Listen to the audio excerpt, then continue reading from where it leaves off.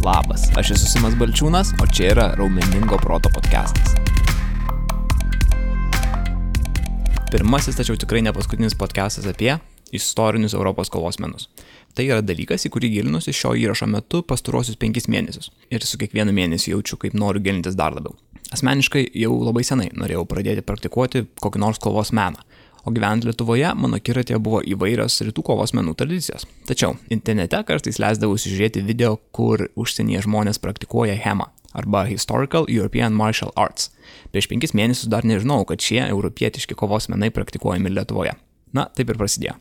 Todėl kurį laiką norėjau prieš mikrofoną pasisodinti Andrių Janionį. Taigi, turėjom ilgą ir išsamų pokalbį, nors atrodo, kad spėjom užkabinti tiek nedaug. Kalbamės apie tai, kaip ir kodėl Europoje vystėsi kovos menai. Iš pirmo žvilgsnio viskas susijęs su kalavijais ir kardais yra tiesiog kraujas ir karas, bet taip iš tikrųjų nėra. Podkastų metu mano pačio požiūris iš tikrųjų keitėsi ir sužinojau ne vieną naują dalyką. Pavyzdžiui, tai, kad kovos menai ir išgyvenimas mūšio lauke gali būti 2 skirtingi dalykai. Dėlioja mintis, kodėl naudinga praktikuoti kovos menus, kurie turi gilias europinės tradicijas, ir tai, kaip ir kas dedasi su šiais kovos menais šiandien. O podkasto pabaigoje pasidaliname mintimis apie tai, kaip ir tu gali pradėti praktikuoti šios kovos menus. Beje, jau šiandien gali prisijungti prie Kaune ir Vilniuje vykstančių treniruočių. Visos nuorodos podkasto aprašyme. O šį podkastą pristato nupapildai.lt, skaitmeninė maisto papildų ir nootropikų parduotuvė, iš kurios perku tai, ką valgau, kad mano smegenys veiktų optimaliai, kai to labiausiai reikia. Be abejo, ir per kalavijų efektavimus treniruotės. Nori sužinoti detaliau, kokie maisto papildai šiuo metu man yra aktualiausi? Tai gali paskaityti nuorodoje raumeningasprotas.lt / nootropikai. Ir jei kažką pirksi iš nupapildai.lt, nepamirški vesti nuolaidos kodo raumeningasprotas, be tarpo, vienas žodis. Tai tiek, be tolesnių išvedžiojimų keliaujame į podcastą ir gero tau klausimą. Jo, tai galim gal nuo to ir... Aš ypač tavęs norėjau paklausti, iš kur... Pirmiausia, kaip pats atradai HEMA, kaip susidomėjai ir iš kur atsirado toks dalykas.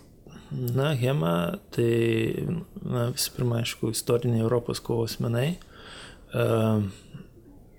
Yra gal toks elementarus labai paaiškinimas, sakykime, aš daug metų užsiminėjau istorinę rekonstrukciją.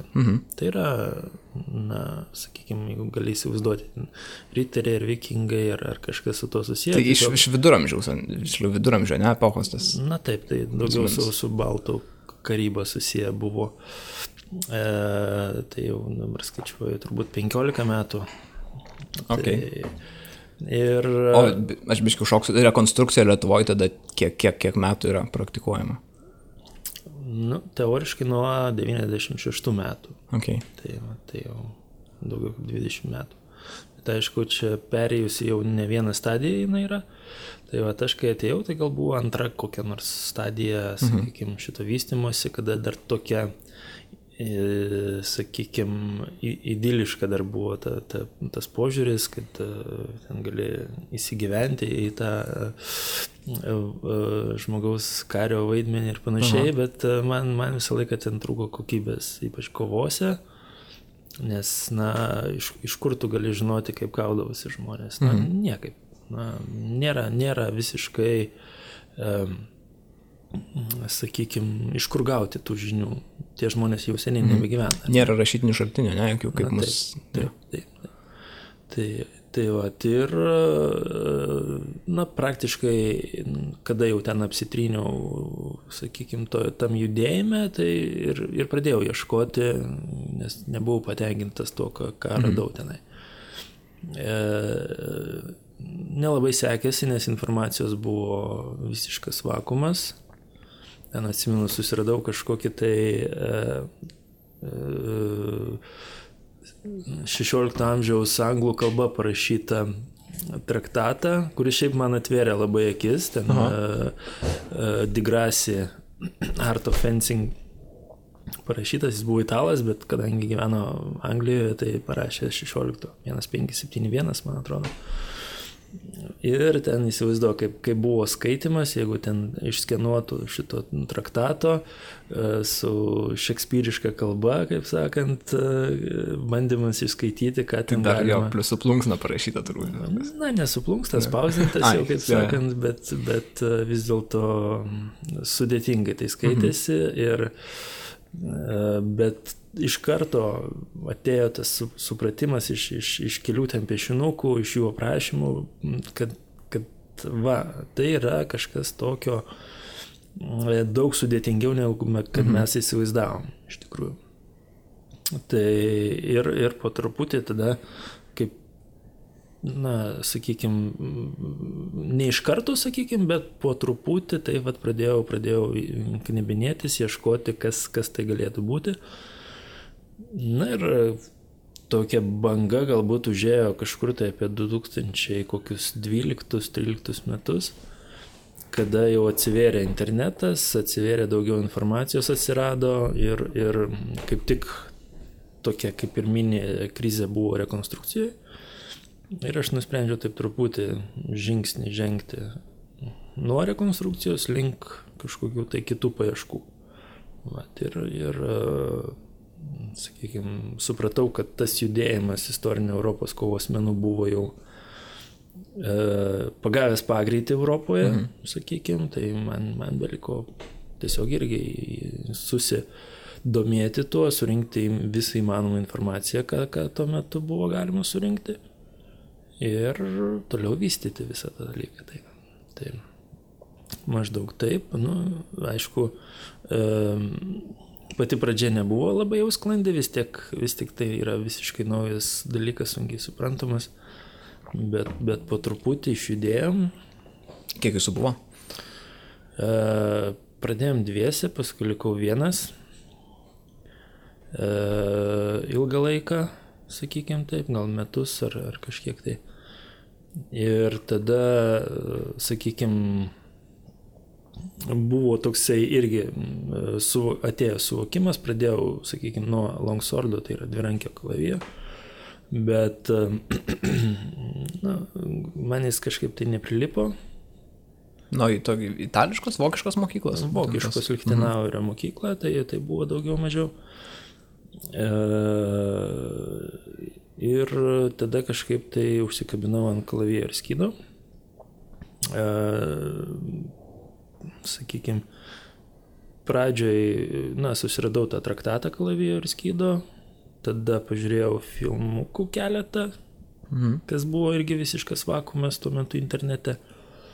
Susidūriau su tokiu Rolandu Varzecha, jis yra vokietis, tame jau apie 20 metų dalyvaujantis. Su juo susibendravau, nuvažiavau į Vokietiją, ten porą kartų šiaip pasitreniruoti, paskui į tam tikrą seminarą, paskui vėl pasitreniruoti. Ir po truputį taip jau supratau, kad gaunu pagaliau tą tokią bazę, kurią ne tik savo galiu panaudoti, bet ir plačiau iš vienos pusės, iš kitos pusės aš supratau, kad vienas negaliu kažkur tiesiog kilti, kažkur tai vystytis. O kalavijas ir skydas, aš galvoju, kaip jisai istoriškai pasideda, kuriuo etapu jis išpopuliarėjo, ar tai buvo, nes, tas, turbūt mes apie baklerį šnekame, nedidelį lėkštės dydžio. Ar tai buvo kovos lauke irgi pritaikomas dalykas, ar toks labiau? Praktiškai ne, tai šita kombinacija geležinio ginklo ir skydo visą laiką būdavo kaip pagalbinis ginklas, sakykime, geriausiai turbūt galima įsivaizduoti, tai buvo anglų lankininkai. Sakykime, jų pagrindinis ginklas lankas. Ir turėdavo prie šono pasikabinę neilgą kalaviją, arba net tokį didesnį peilį ir šitą skydą. O bendrai Europoje tai buvo, sakykime, gana populiarus, tik tai ne mūšio lauke, o miestuose, sakykime, vėlgi miestų sargyba tai turėjo ilgakotį ginklą kažkokį tai, o šalia nešdavosi būtent mažą skyduką ir kalaviją. Ir manoma, kad su tuo ir susiję, kaip sakant, tas populiarumas yra jos, kad ir patys kovos menai yra susiję su miesto sargyba, beje, visas istorinio Europos kovos menų vystymasis Europoje yra susijęs su šitą geras, nežinau šitą miesto sargyba. Taip, iš tikrųjų, galim paplėtoti šitą mintį. Galim. Miesto sargyba iš tikrųjų nebuvo kažkokia pareiga, kurią tu, sakykime, gauni ir už tai tu gauni pinigus ir panašiai. Ne, tai buvo pareiga. Ne kaip policija šiais laikais. Ne, tai buvo pareiga, kurią turėdavo atlikti patys miestiečiai. Cechai, prekybininkai kažkokie tai ir panašiai. Ir buvo toksai peiliadirbių cechas, peilių gamintojų būtent cechai, sakykime, centrinėje Vokietijoje, pietų Vokietijoje, ten, kur daugiausia miestai koncentravosi viduramžiais. Solingenas, vienas iš tokių miestų, kur buvo labai išplėtota peiliadirbystė ir cechai tie labai daug, sakykime, vystėsi. Ir būtent to cecho žmonės turėdavo eiti sargybas, jo labiau, kad jie, jeigu nori mokytis būti peiliadirbiu, tu negali vienam mieste gyventi, tu turi keliauti iš miesto į miestą ir, sakykime, lydi piligrimus, lydi kažkokius tai judančių žmonės kartu, už tai kažkiek tai gauni pinigų, nueini į kitą miestą, vėlgi tu sėdi sargyboje, šiek tiek mokaisi to savo amato ir būtent tokia schema ir buvo. Tai kodėl sakau, kad būtent su peiliadirbiais susiję, tai kad iš tikrųjų ne vienas kovos menų meistras savo praeitie buvo peiliadirbys. Nespėjama, kad ten tas garsiausias Lichtenaueris irgi kilęs iš būtent peiliadirbių šeimos. Tai va, tai būtent su tais cechais yra susiję. Ir be abejo, sakykime, miestiečiai vis tiek negalėdavo įsigyti labai daug tų ginklų, šarvų, kaip riteriai, pavyzdžiui, jeigu lyginant, ar ne. Tai elementariausias ginklas būdavo ilgakotis, aišku, ir šalia, jeigu ten, sakykime, vis tiek mieste siauros gatvelės ir visa kita, tai lengviausiai būdavo turėti kažkokį nedidelį ginklą. Sakykime, pačioj pradžioje tai galėjo būti kažkokie peiliai tokie, yra atskira netgi centrinės Europos miestiečių ginklų rūšis yra netgi kelios ir dažnai mes matome, sakykime, toks ginklas kaip meseris, tai tokio milžiniškas peilis arba patrumpintas kardas, nežinau, kaip čia įvardinti sunku, jis irgi buvo naudojamas kartu su mažuoju skydu, su barlėvu.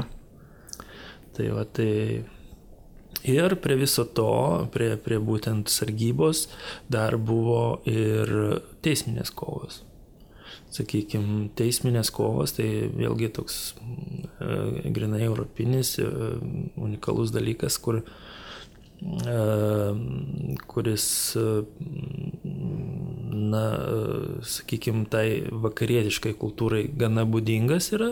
Atėjęs iš gilių laikų, sakykime, kai kas kildina iš vikingų ar netgi anglosaksų, dar ankstyvesnių, kaip sakant, tų laikų. Ir teisminės kovos pagrindas buvo per dvikovą nustatyti, kuris iš besiginčijančių teisme yra teisus, kitaip tariant. Arba teisėjas galėdavo paskirti šitą, arba ten tų niuansų tikrai nežinau, bet man atrodo, kad galėjai ir iškviesti dvikovą. Bet nesibaigdavo visą laiką teismas dvikova? Ne, čia buvo kraštutinis atvejis, tuo labiau, kad ten yra visokių galimybių apeiti visą šitą sistemą, buvo tokie teisėjai, kurie prižiūrėdavo tas dvikovas ar ne, tai jos galima papirkti, jos galima netgi išsinuomoti dvikovai, kaip sakant, buvo ir panašiai. Jie buvo būtent kalavijų meistrai, pirmieji, kaip manoma, pirmieji realūs kovos menų meistrai Europoje. Bet tas teisminės tos dvikovos vis dėlto manau, kad paskatino tą kovos menų raidą ir iš tikrųjų matom, kad vadovėliai, tie traktatai apie kovos menus, jie buvo kelių rūšių, bet viena iš tų rūšių ir buvo skirta maždaug pasimokyti kažko bent jau, Na, galbūt prieš dvikovą, gal ir ne, sunku pasakyti, bet šiek tiek bent jau turėti galimybę apsiginti iškilus, na, tokiai būtinybei. Nes atrodo, tokia loginė grandinė yra, kad vis tiek knygos buvo brangios, jų buvo nedaug. Taip. Ir kas tada klausimas, kas galėjo jas įpirkti, kas galų galę mokėjo jas skaityti ir interpretuoti. Tai greičiausiai bus aukštesnis visuomenės sluoksnis, kuris tuo pačiu lyg ir tada turėtų laiko pakankamai praktikuotis kardu arba kalavijo meną. Na, iš principo taip, tik tai jau, sakykime, kada tie traktatai, reikia pakalbėti visų pirma apie tos pačius traktatus, kas tai yra. Tai jų buvo, kaip sakiau, kelios rūšis. Tai viena rūšis taip buvo skirta tik kilmingiesiems, sakykime, vienas iš ankstyviausių tokių traktatų, tai yra Fiore dei Liberi, italų kovos menų meistro knyga Kovos gėlės, taip gražiai pavadinta, Fiore de Batalija, 15 amžiaus pačioje pradžioje greičiausiai parašytas ir be abejo buvo skirta, na, sakykime, kilmingajam, ten Modenos hercogui, jeigu neklystu, bet galiu klysti. Tai tokios knygos taip, jos turėjo savo vietą istorijoje ir iš tikrųjų, jeigu vėlesniais laikais, 15, ypač 16 amžiuje, jeigu meistras norėjo gauti vietą vadinamo to fechtmeisterio, sakykime, kilmingoje dvare, nu, tokia nebuvo rašyta taisyklė, galbūt ne taip jau dažnai pasitaikydavo, bet kaip, sakykime, šiuolaikinio CV atitikmuo buvo knyga parašyta. Taip, tai iš tikrųjų tai buvo ir tokių dalykų. Bet dar kelios rūšis, sakykime, tų traktatų. Plačiausiai turbūt prieinama buvo vadinami hausbuchai. Tiksliau tai nebuvo net, tai buvo realiai užrašai, namų šeimininkų užrašai, kuriuose pasitaikydavo ir, sakykime, rašydavo kažkokią tai ar nuorašą iš kažkur pamatyto traktato, ar dar kažkas panašaus, bet ten galėdavo būti ir ten kokių nors receptų, ir kokių nors užrašų, ir ten atsiminimų kažkokių tai, ir visą krūvą įvairiausių, sakykime, tokių nesu kovos menais susijusių dalykų. Tokia kolektyvinė namų enciklopedija. Taip, ten atitikmo šeimininkės užrašai, kaip sakant. Tik aišku, ten namų šeimininkas rašydavo, tas, kuris galėdavo rašyti. Na, tuo metu jau atsirado, sakykime, toks plonytis biurgerių sluoksnis, kurie ir turėdavo ir pinigų, ir to laisvo laiko, bet nebuvo kilmingi. Tai čia šitą irgi reikia atskirti. Kilmingiai turėjo savo pasaulį, nekilmingi tie, kurie turėjo pinigų, turėjo irgi savo jau tokį nedidelį pasaulėlį, kuriame, sakykime, tie kovos menai galėjo egzistuoti. Na ir dar vienas toksai traktatų rūšis, dar viena rūšis tokia yra fechtbuchai, kurie galėjo greičiausiai būti skirti irgi kilmingiesiems, bet čia man sunku spręsti iš tikrųjų, nes kiti, ypač 17 amžiaus, sakykime, fechtbuchai, jie atsidūrė bet kur. Kai kurie, sakykime, kaip ankstyviausias fechtbuchas, vadinamas tas 133 traktatas, jis parašytas yra vienuolio. Sakykime, kiti traktatai galėjo būti parašyti ten, sakykime, buvo toksai Mair pavardė, tai jis buvo pirklys, bet tiesiog domėjasi tais kovos menais, čia buvo 17 amžius, o jis dar, kaip sakant, kaip senienas irgi rinko visas tas žinias apie kovos menus, tai jo ten neaišku, kokiais tikslais tas buvo parašytas fechtbuchas, tiesiog savo malonumui galbūt. Tai va, tai tų sakykime, fechtbuchų tokia labai plati sfera yra ir ten be abejo jie buvo specializuotai rašyti būtent kovos menui.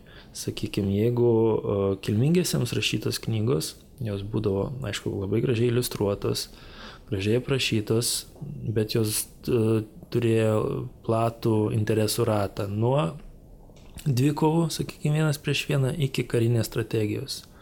sakykime, toks vienas garsus vokiečių kovos menų meistras Hansas Talhoferis, jis ten kelias knygas buvo parašęs, tai jo ten netgi, sakykime, išradimai kovos mašinerijos tam tikros buvo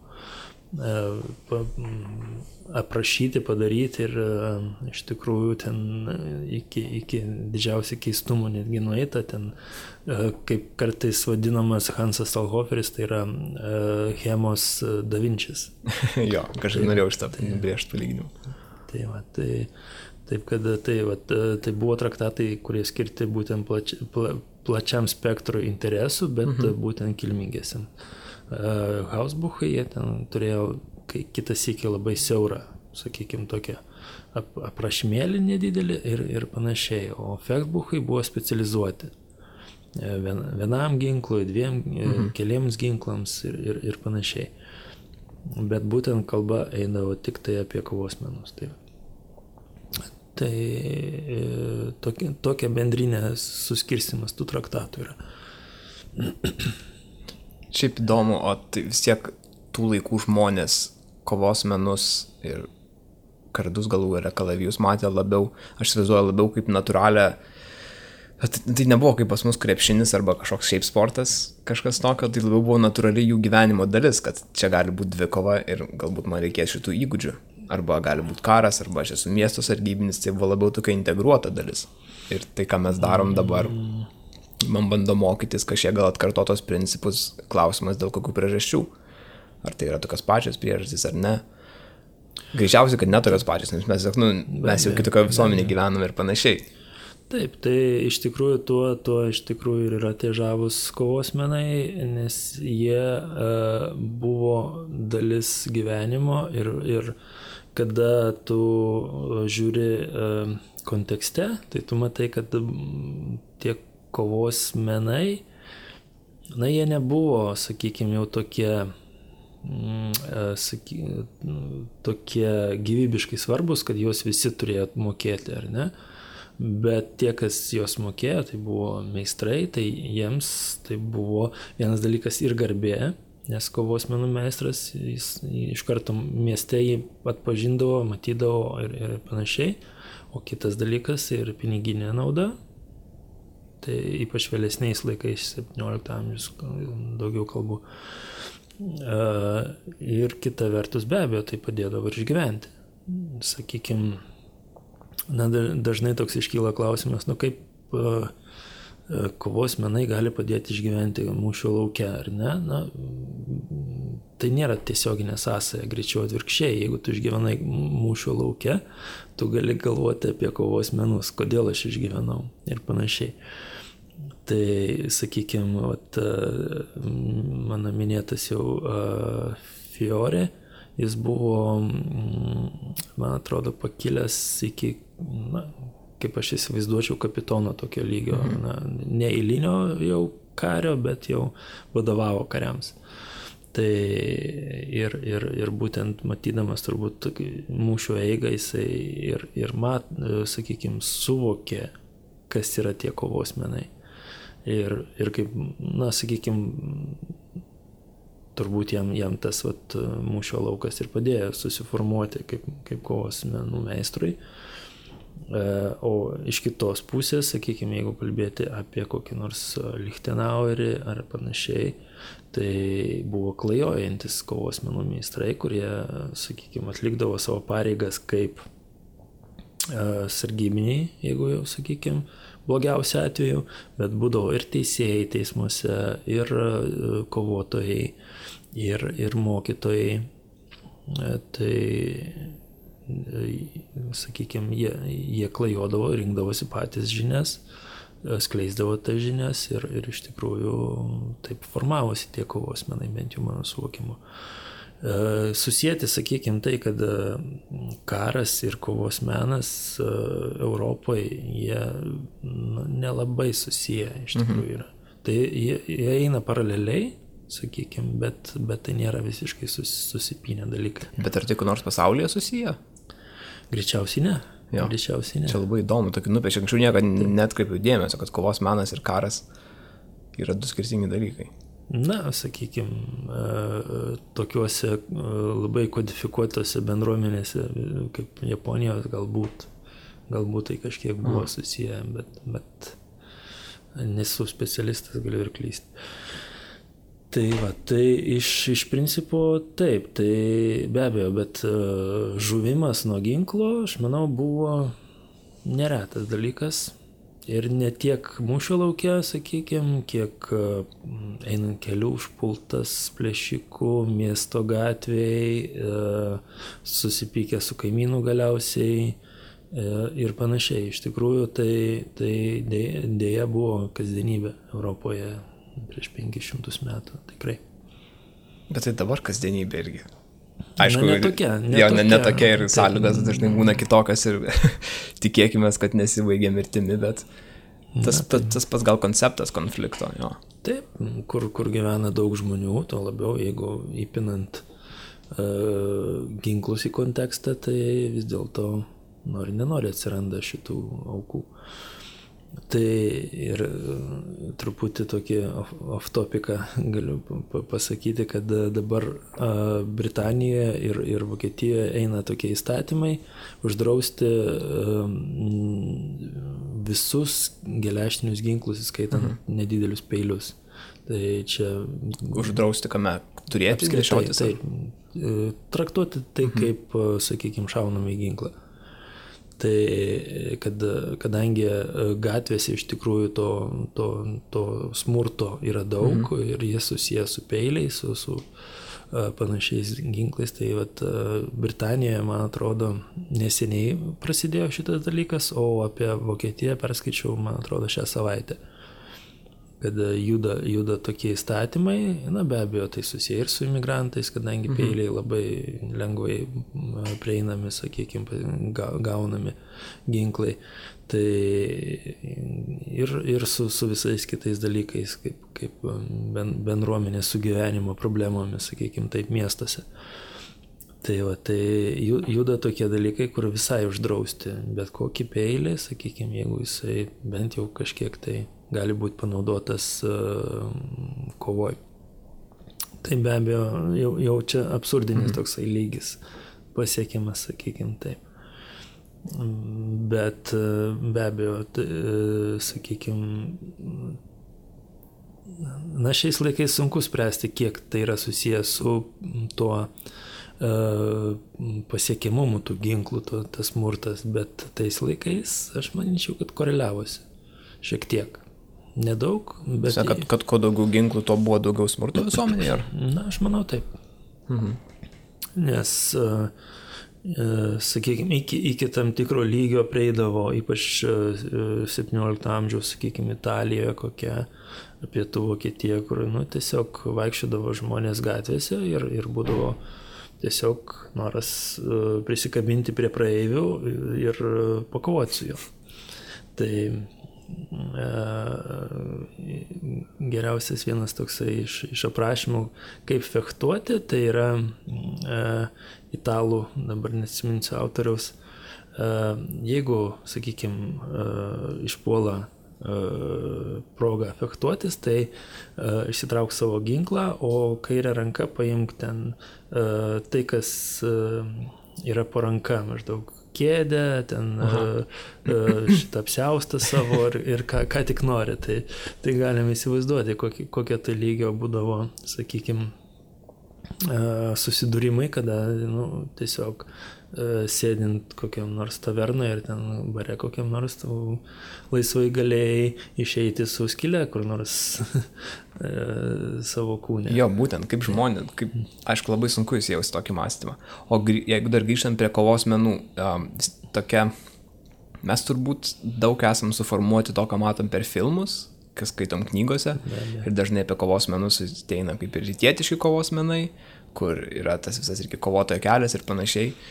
Ir ką aš gal matau Hemoj, labai faini, kad Europoje žmonės atranda tai, kas yra europietiškoje tradicijoje ir tą praktikuoja, nes kovos menas gali būti panaudotas, tikėkime, kad jis yra su tikslu naudojamas ne tam, kad įgytum tik tai įgūdžius brutaliai kažką padaryti kitam. Savigna yra, sakykime, kitas dalykas yra, bet kaip žmogaus asmeninio tobulėjimas, kaip žmogaus asmeninio augimo metodas, mechanizmas. Apie šitą sunku kalbėti, nors aš jau užsiemu gana ilgą laiką tuo. Be abejo, tas tobulėjimas yra, gal jis netaip lengvai apčiuopiamas. Jį gana sudėtinga, sakykime, apčiuopti, jis nėra kodifikuotas, kaip, sakykime, rytuose ar ne, bet be abejo, žmogus keičiasi, pradėdamas, sakykime, savo kelią šitoj srity, ne tik fiziškai, bet ir, manau, mentališkai kažkiek tai. Tokį pavyzdį pateikti būtų netaip lengva iš tikrųjų.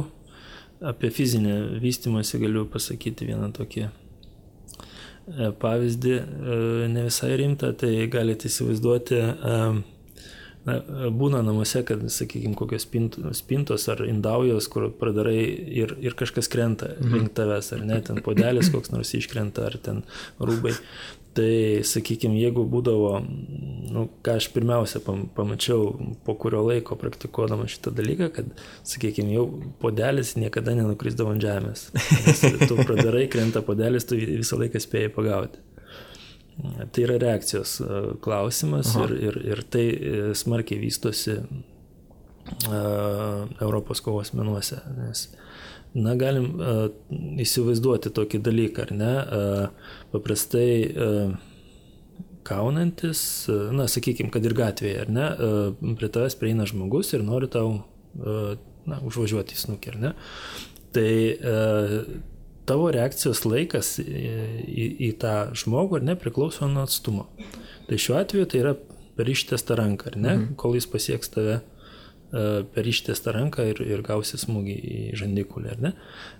Tuo tarpu su kalaviju, tai per ištiestą ranką, tai, sakykime, tai yra nepilnas metras, ne? O su kalaviju tai pailgėja, tam tikrais atvejais vos ne iki 1,5 metro dar šitas atstumas, kada tu jau turi pradėti reaguoti priešininką, ar ne?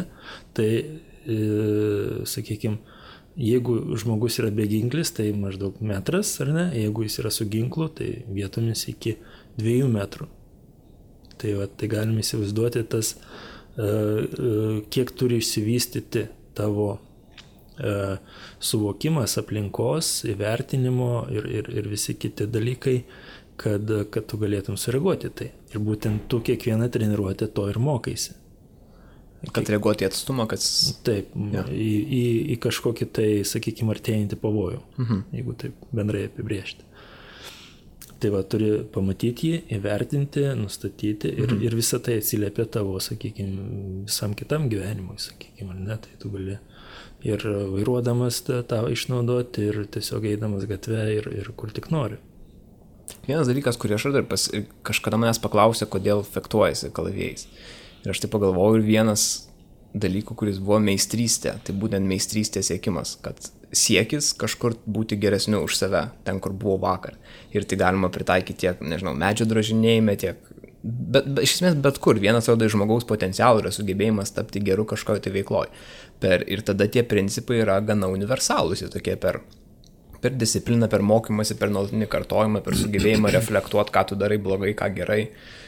Ir taip statėsi, tai čia yra vienas iš dalykų, kuris mane labai traukia, iš tikrųjų, istorinės Europos kovos menuose, nes tai yra daug dalykų, bet vienas iš jų irgi yra meistrystė, tas tikras dalykas. Kitas, aišku, kad vėl tai kalavijai ir kardai turi savo žavesio, kai tu laikai tikrą daiktą savo rankose, tai šiek tiek atrodo fainai, tikrai dalykai, nes prieš tai mano pagrindinės veiklos buvo ir dabar yra su kompiuteriu susiję iš tikrųjų. Tai turinio kūrimas dar kažkas ir man tai pasirodė, kad viskas, ką darau, yra tik tai pikseliai, kur tie tikri dalykai. Ten dar kaviniai dirbi ir darai kavą, tai irgi tas toksai fainas balansas tarp tikro dalyko.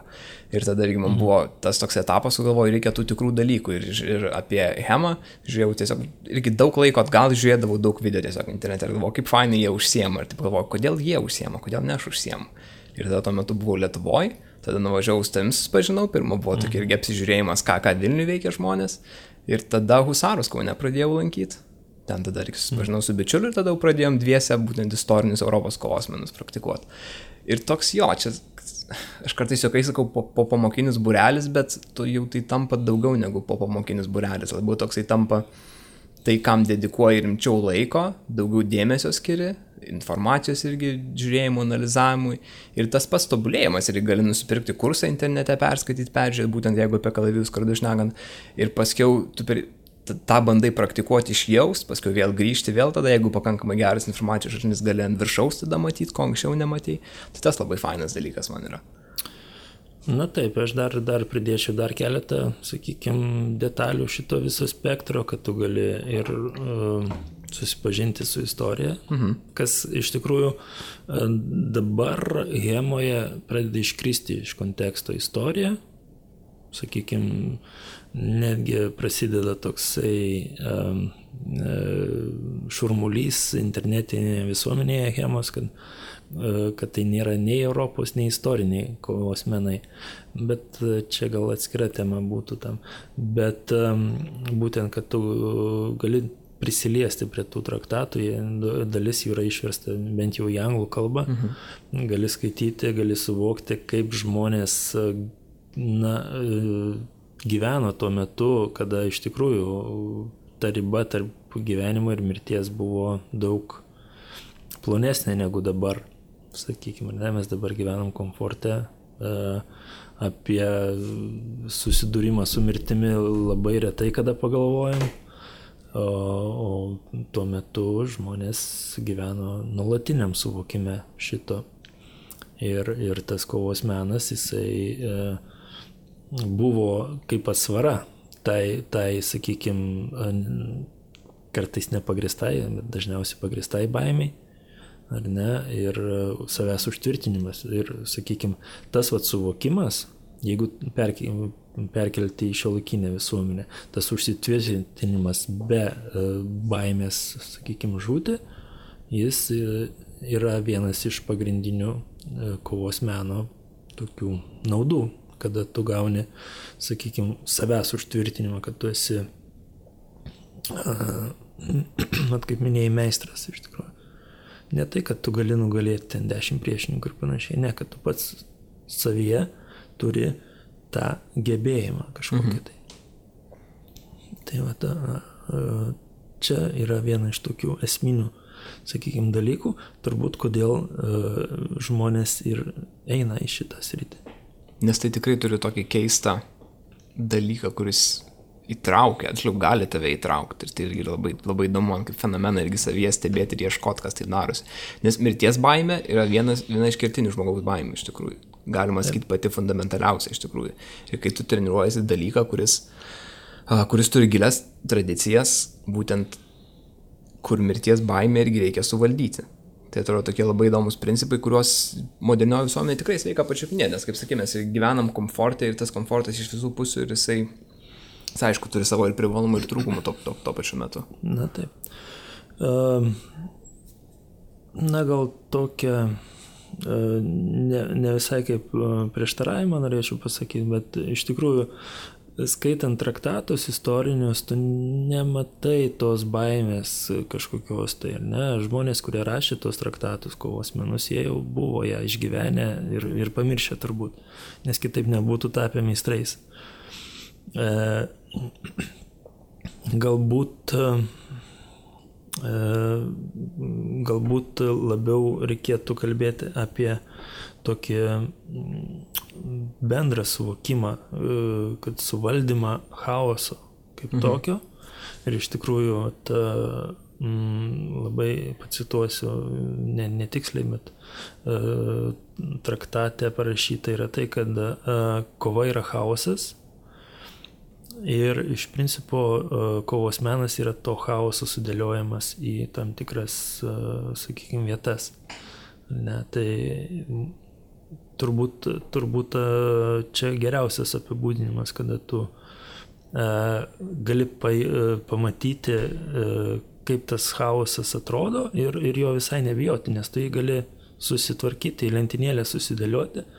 Ir sakykime, tada tas lentynėlės po truputį tvarkyti.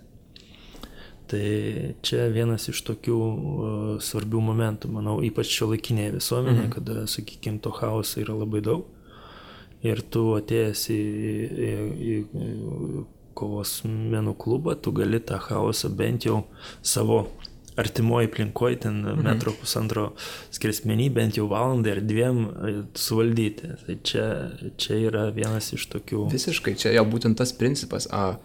Per daug irgi nesileidžiant į šitą kontekstą, bet galima pasaulį interpretuoti pagal tą schemą, kad yra chaosas, yra tvarka ir mes tengiamės būtent išbūt balansą. Tai jeigu įmant per daug nesileidžiant, dar pasikartos, bet įdėsiu noriu daug pačio, kas norės daugiau, tai jeigu yin ir yang irgi simbolį, kuris yra duizmo esmė, juoda yra chaosas, balta tvarka ir žmogus yra kaip ir per vidurį, tas vidurinis kelias.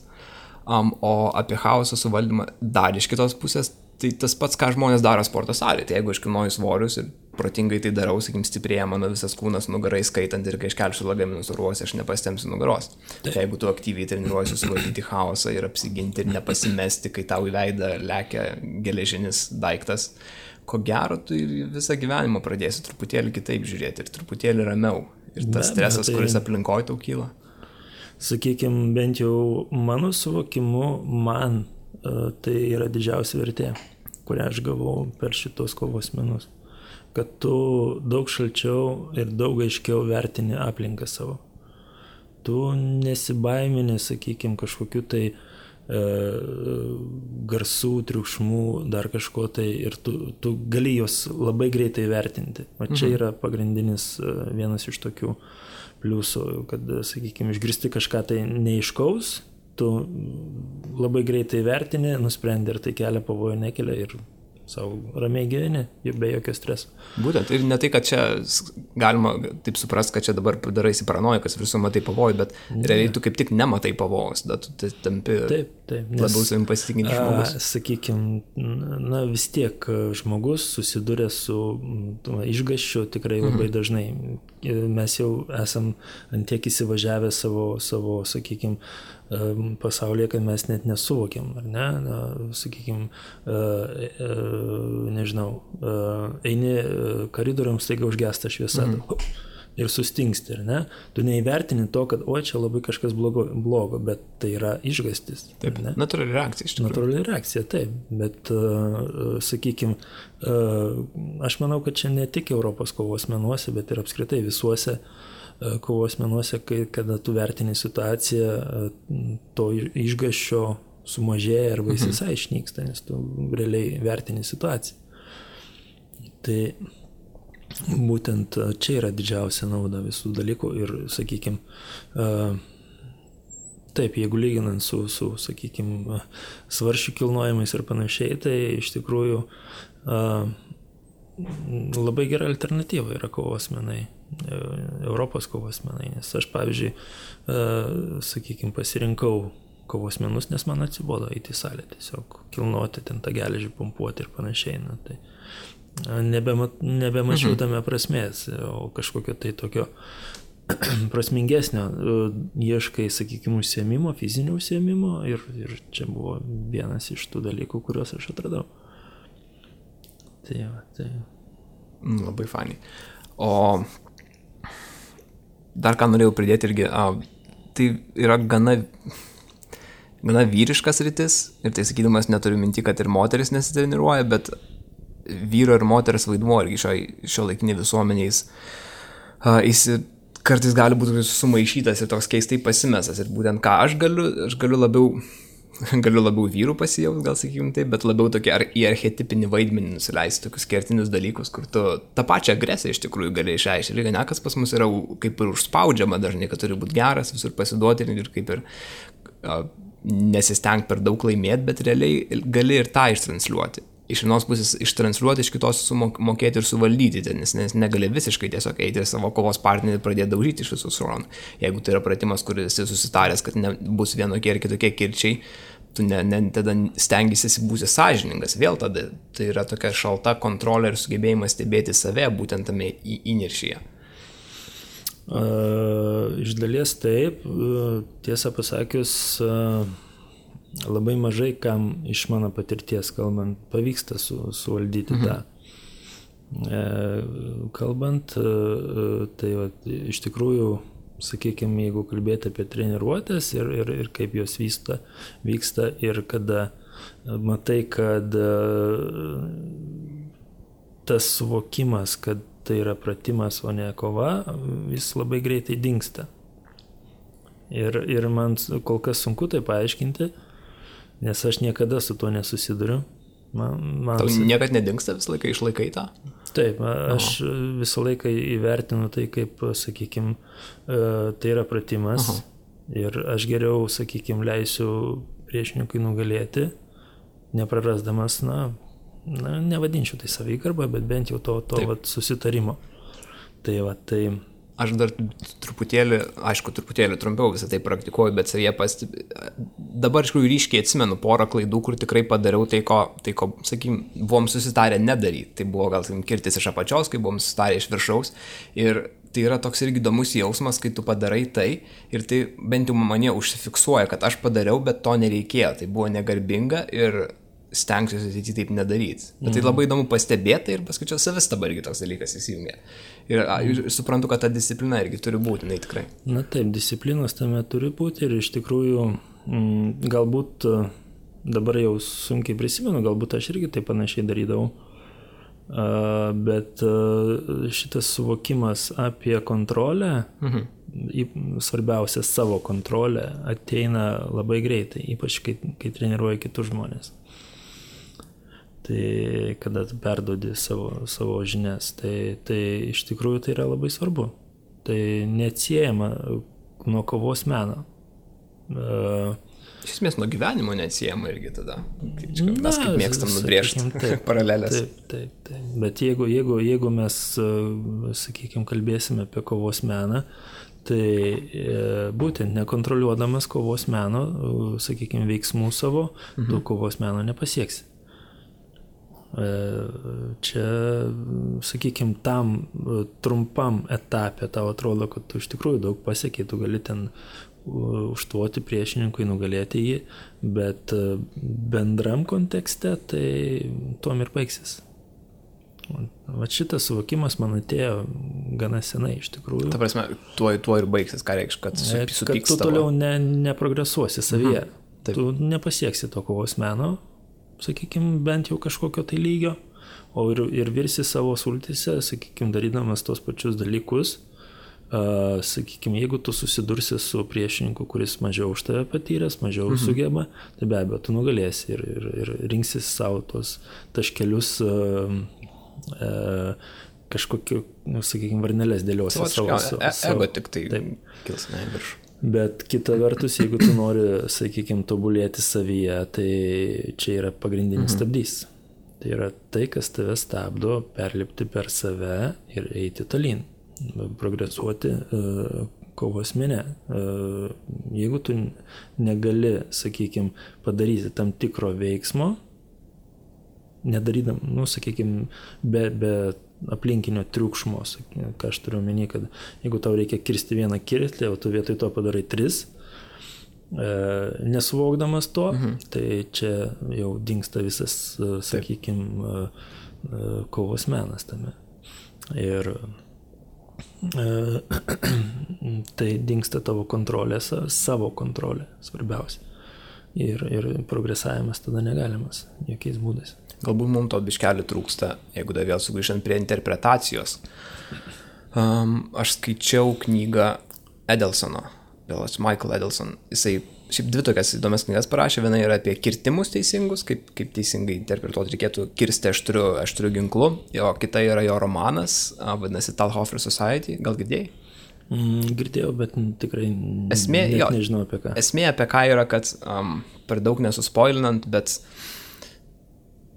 tikras pasaulis ir kovos, būtent istorinio Europos kovos menų meistrai, kurie turi savo mokyklas, jie gauna tokius anoniminius pakvietimus ir, kaip suprantate, tai yra live steel turnyras. Tai ką reiškia live steel? Tai kaip sakykime, karštas ginklas.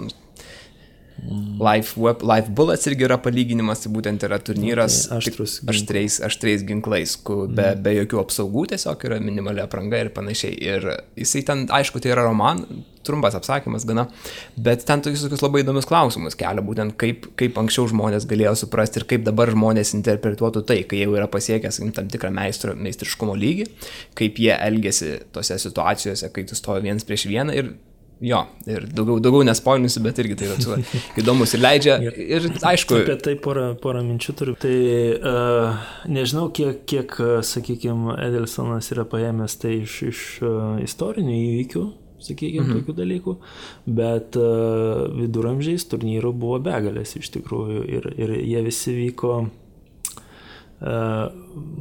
sakykime, gana įdomiai. Sakykime, jau vėlyvaisiais laikais, 17 amžiuje, kada realiai jau ta turnyrų kultūra buvo jau tokio sportinio lygio, kada... Ką reiškia sportinio lygio? Sakykime, vyksta mieste turnyras, ar ne, susitinka riteriai, kilmingi, ar ne, tai jie dažniausiai jau kovodavo bukais ginklais. Tiesiog, o šarvuotė būdavo kažką? Pilnai šarvuotė, bet bukais ginklais, taip kad negalėtum sužeisti net ir labai stengdamasis, nebent užtuoti per galvą labai sėkmingai. Bet iš principo tai būdavo tiesiog pasidaužimas iš vienos pusės, tai ir sakykime, dažnai netgi tose traktatuose, kaip mes matom, iš tikrųjų tai yra toks gana... sakau, jau sportas šiek tiek, ar ne? Tuo labiau, kad tie riteriai vis tiek jau ir to karo netiek daug matę buvo 17 amžiuje ir, sakykime, gerai gyvenantis, vis dėlto kilmingai, pajamų turintis, tai jau ten apie fizinę formą sudėtingai kalbėti, tai gana... Galima sakyti, kad tai kažkas panašaus, ką mes matom per renginius, kaip būna, arba ką rekonstruktoriai atlieka? Čia...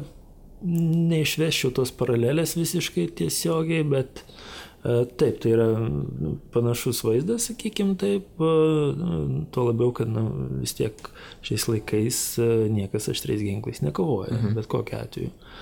Tai, sakykime, gali būti, tai yra susiję kažkiek, tai man niekada nekilo tokia mintis, kad tai galėtų būti susiję, bet nes aš žinau kilmę visų šitų dalykų, sakykime, dabartiniai per šventes, rekonstrukcijai vadinamai, tai vis tiek atsirado daugiau mažiau, tiesiog iš noro panaudoti tos ginklus. O ar kažkas ieškojo istorijoje, ar iš tikrųjų tai buvo ar nebuvo, tai tikrai vienetai visame pasaulyje, ko gero, galėjo tai būti. Tai va, tuo labiau, kad rekonstruojama yra ne 17 amžiaus, sakykime, riterija, o daug ankstesnė, kada jau ta riterija buvo savo, sakykime, aukščiausiam lygyje, tai ten 13-14 amžius dar. Tai va, tai galbūt todėl ir sunku išvesti tas paralelės. Bet iš principo taip, bet apie ką aš norėjau dar pratęsti, grįžtant prie tos knygos, kad buvo dar tokios vadinamos brolijos. Sakykime, viena iš tokių garsiausių yra Švento Marko brolija. Iš vokiškai Marks Bruder. Tai buvo būtent kovos menų meistrų brolijos. Jos ten buvo susijęs su miesto administracija, kai kuriuose miestuose net privalomai turėjo būti taryboje asmuo iš tam tikros brolijos. Ir jeigu bandydavo iš kitos brolijos, pavyzdžiui, ateiti meistras į miesto tarybą, tai ten visai, žodžiu, politika prasidėdavo tada. Politika jie ginklais išsiaiškindavo. Taip, tai iš principo tos brolijos, tai būtent vienindavo kovos menų meistrus. Čia daugiausiai kalbu apie 17 amžių, nes ten 16 pačio pabaigoje jau kažką galima užčiuopti apie tas brolijas, bet ne tiek jau daug. Tai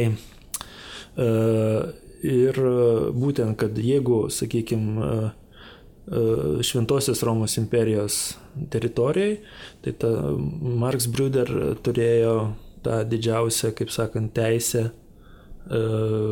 miestuose. O tai reiškia, kad meistras priklausantis tai brolijai galėjo kurti mokyklas mieste, kovos menų mokyklas. Jeigu, sakykime, mieste yra įsikūręs kitos brolijos meistras, o atvyksta šito Švento Marko brolijos meistras, tai tas ankstesnis meistras turėdavo uždaryti mokyklą.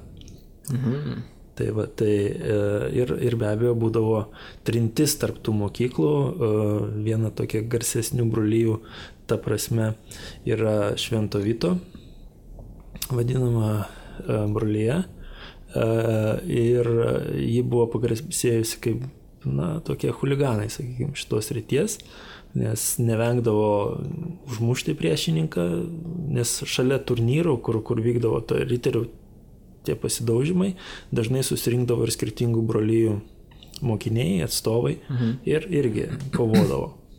Irgi rodydavo savo meistriškumą, bet jau tokiam žemesniam lygiai, miestiečių lygiai dažniausiai. Tai būtent Švento Vyto šitie mokiniai, tai jie nevengdavo ir užmušti priešininką, ir užmušę netgi surinkti ten kapšelius, pinigus, ką rasdavo, kaip sakant. Išsinešti. Tai irgi teko skaityti ne vieną aprašymą tų dvikovų, tai meistrystės parodymas tuo metu buvo maždaug, kai kada, sakykime, susitardavo jie ne aštriais ginklais kovoti, bet ten būdavo visaip. Tai, sakykime, net jeigu ne aštriais ginklais, tai meistrystės parodymas būdavo, pavyzdžiui, išlupti akį. Arba ten dar kažką tokio. Tai galime įsivaizduoti, kaip tuo metu tas dalykas atrodė. Ir iš tikrųjų, net jeigu jau tokiam lygyje, 17 amžiaus lygyje, kada iš tikrųjų jau tas kovos menas, jisai įgauna tokių sportiškų savybių, ar ne? Bet vis tiek tai buvo brutalus dalykas vis dėlto.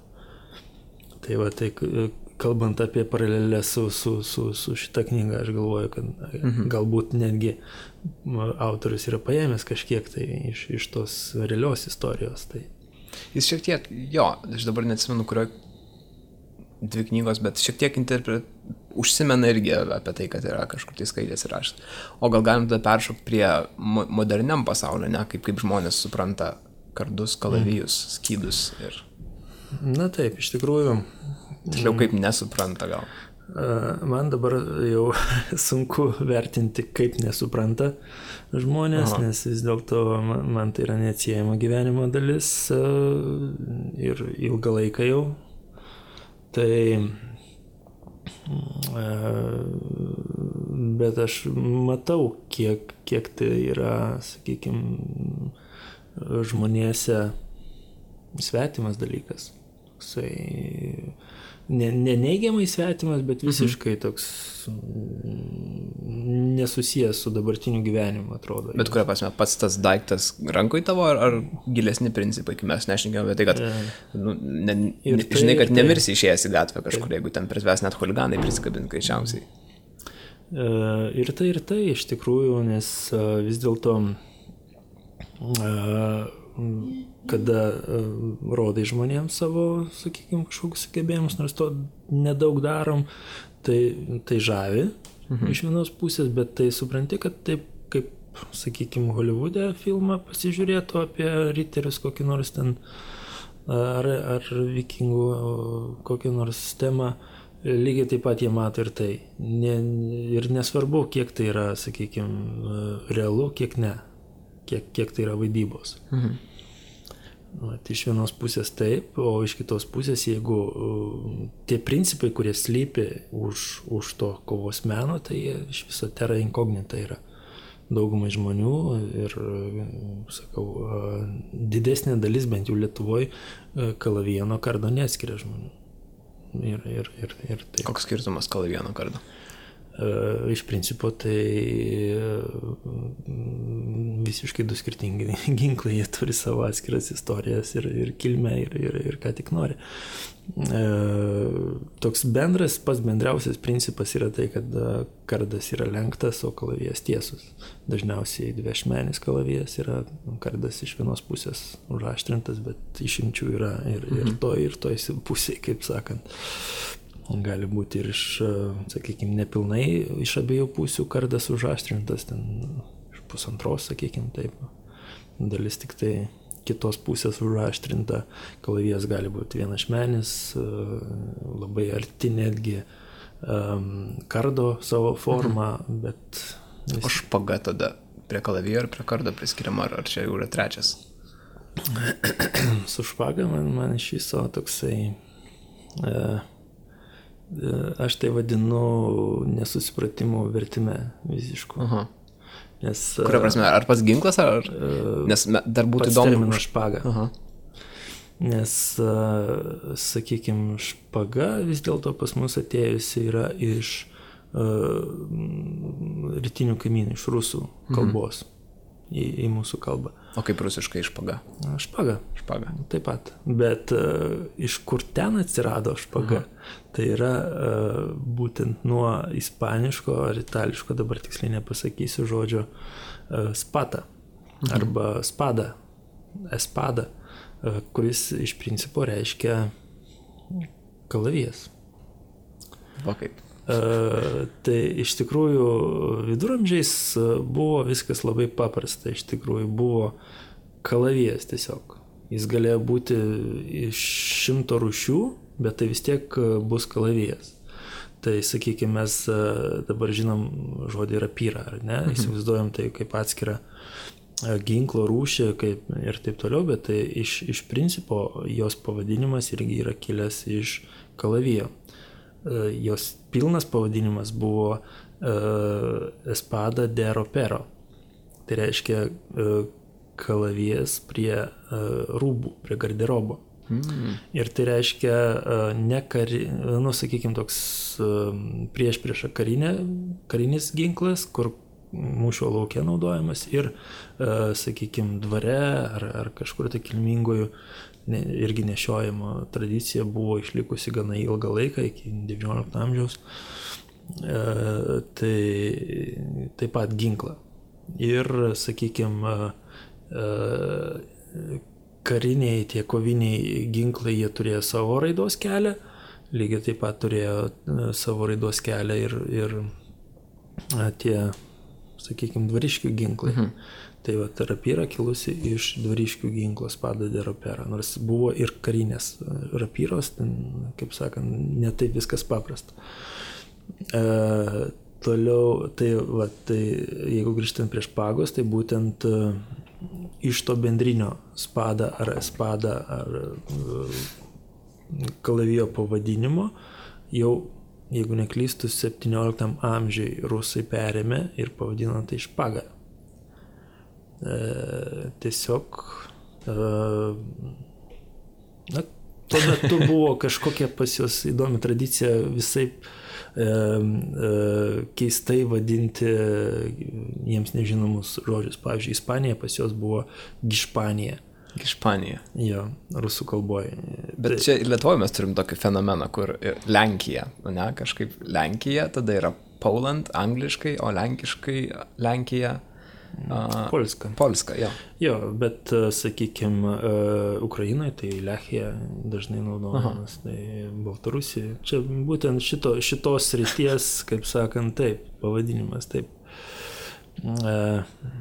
Irgi sunku pasakyti, iš kur jis kilęs yra, bet greičiausiai iš to tokio bendro sugyvenimo su kaimynais, nes kaip ten bebūtų, ne visais laikais buvo tokie geri kaimynai Lenkai. Ir ne tik, sakykime, jau tuo ekstremaliu atveju, kada ten karas vyko, bet ir šiaip.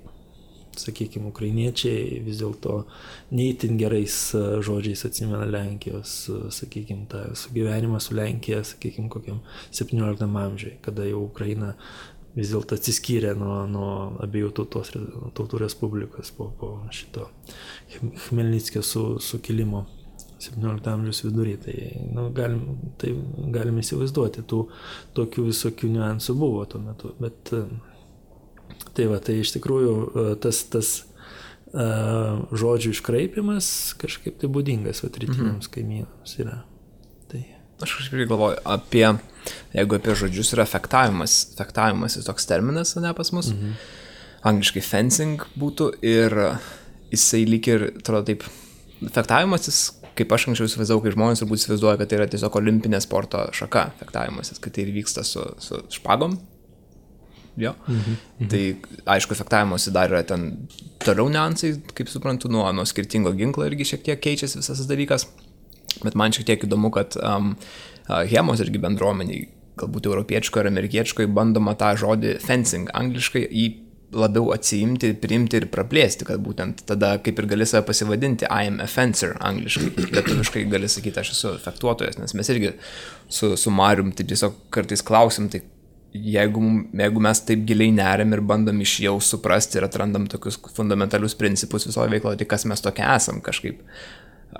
Ir tas fektuotojas atrodo yra tas žodis, kuris aš manau reikalingas yra, kur gali pasakyti, kad aš esu tas. Sakykime, jeigu aš esu kailė dirbys, pavyzdžiui, galiu pasivadinti, žinau, kad esu kas. Jo, galiu savo patirtį pasakyti šitame, man kažkaip tai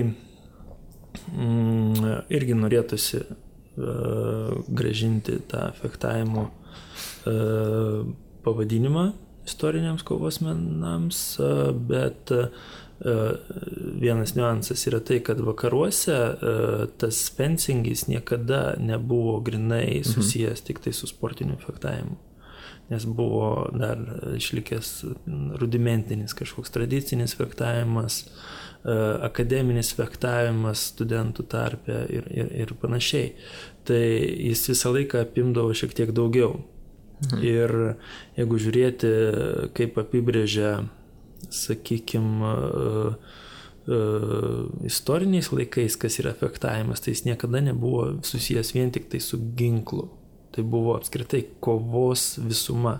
Ar tu su ginklu, ar tu be ginklo, ar tu raitas, ar tu neraitas, tu vis tiek užsiemi tuo pačiu, tai yra tai, ką mes angliškai galėtume pavadinti fencing, vokiškai fechtin ir panašiai. Tai vat su šitais dalykais vakaruose nebuvo taip prastai kaip pas mus, kada pas mus yra tik tai vienas suvokimas apie fektavimą, akademinis fektavimas ir tai nunykęs nuo tarpukario yra.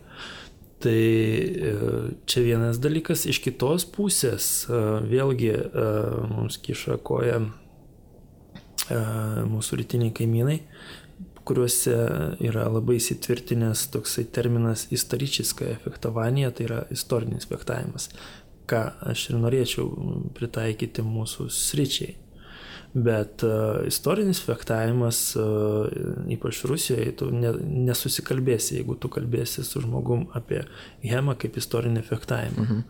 Nes pas juos tai yra bet kokie šarvai ir bet kokie ginklai užsidedami ir kovojama, tai jau yra istorinis fektavimas. Ten yra, sakykime, tam tikri niuansai, bet tai skiriasi netgi nuo rekonstrukcijos.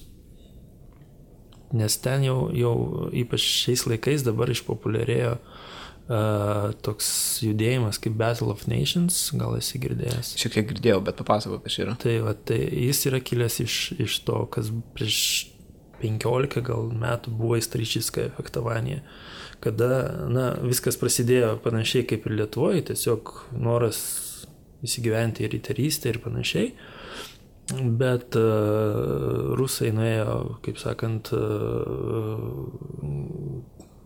nesakau, kad pas juos nėra gerų rekonstrukcijos klubų, yra, viskas tvarkoj, bet jie dar ir kitą kryptį paėmė, tai yra būtent ekstremalus toksai kovos, sakykime, dalykas, kada tu apsišarvuoji kiek gali ir tiesiog kovoji su ginklais.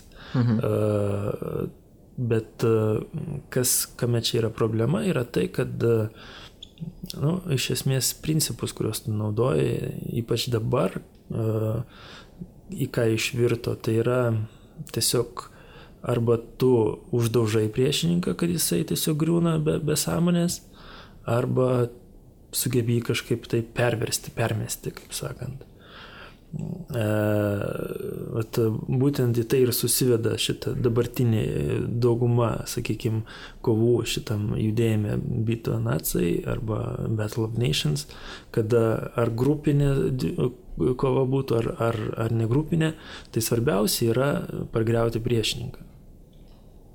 Ir dažnai iki tokių, sakykime, elementarių, visiškai nekovinių situacijų yra, kada tu įsibėgėjai ir griūni ant priešininko, kad tik jį pargriauti. Tai nei realioj, sakykime, kovoje tai galima įsivaizduoti, kad viduramžiais vyko, nei dabar tai atrodo realistiška. Kada tu ten, sakykime, griūni po kojom, pakeli priešininką ir parverti, žinai, nors jis tau kokius 5 kartus jau užmanuojas per nugarą ir panašiai yra. Tokia yra, priminiai, dokumentika, ir teko matyti, Vice kanalo yra apie, aš įdėsiu nuorodą irgi apačioj, tai vėl nėra labai gera reprezentacija, bet ten irgi parodo turnyrą, kuris berods kažkur Europoje vyko, irgi, kur riterių komanda suvažiuoja, kas juokinga. Turi, aišku, savo heraldikas, kurios istorinės spėjų yra. Ir amerikiečių komanda atvažiuoja ir jie kažkaip ten turi žvaigždės raudonas su brūkšneliais, jos tokia sukurta tada pas jos dirbtina. Tai patį eina kalba, nes dabar tai yra milžiniškas judėjimas pasaulyje išplitęs. Jis turi savo vertę, iš tikrųjų. O dėl ko manai jis išplito? Na, tiesiog tai yra labai gana ekstremalus dalykas. Jis turi savo vertę to, kad, na, sakykime, tu gali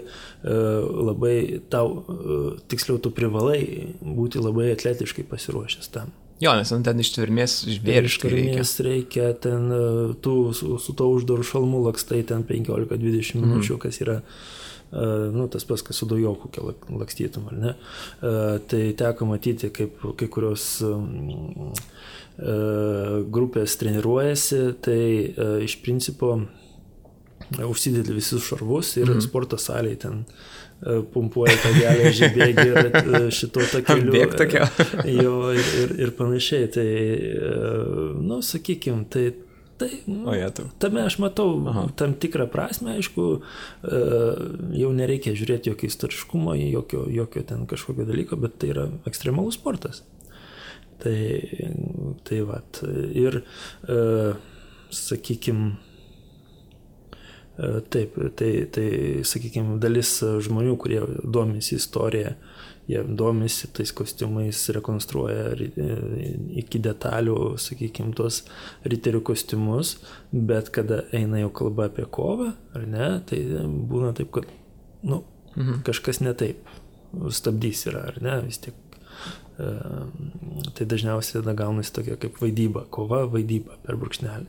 O kita dalis, negali su to sutikti greičiausiai ir jie pasirenka tą tokį ekstremalesnį atvejį, kur tu jau nebežiūri to istoriškumo, nes neįmanoma išgyventi su istoriškais šarvais, to labiau, kad dabar iš viso populiarėja labai titaniniai šarvai.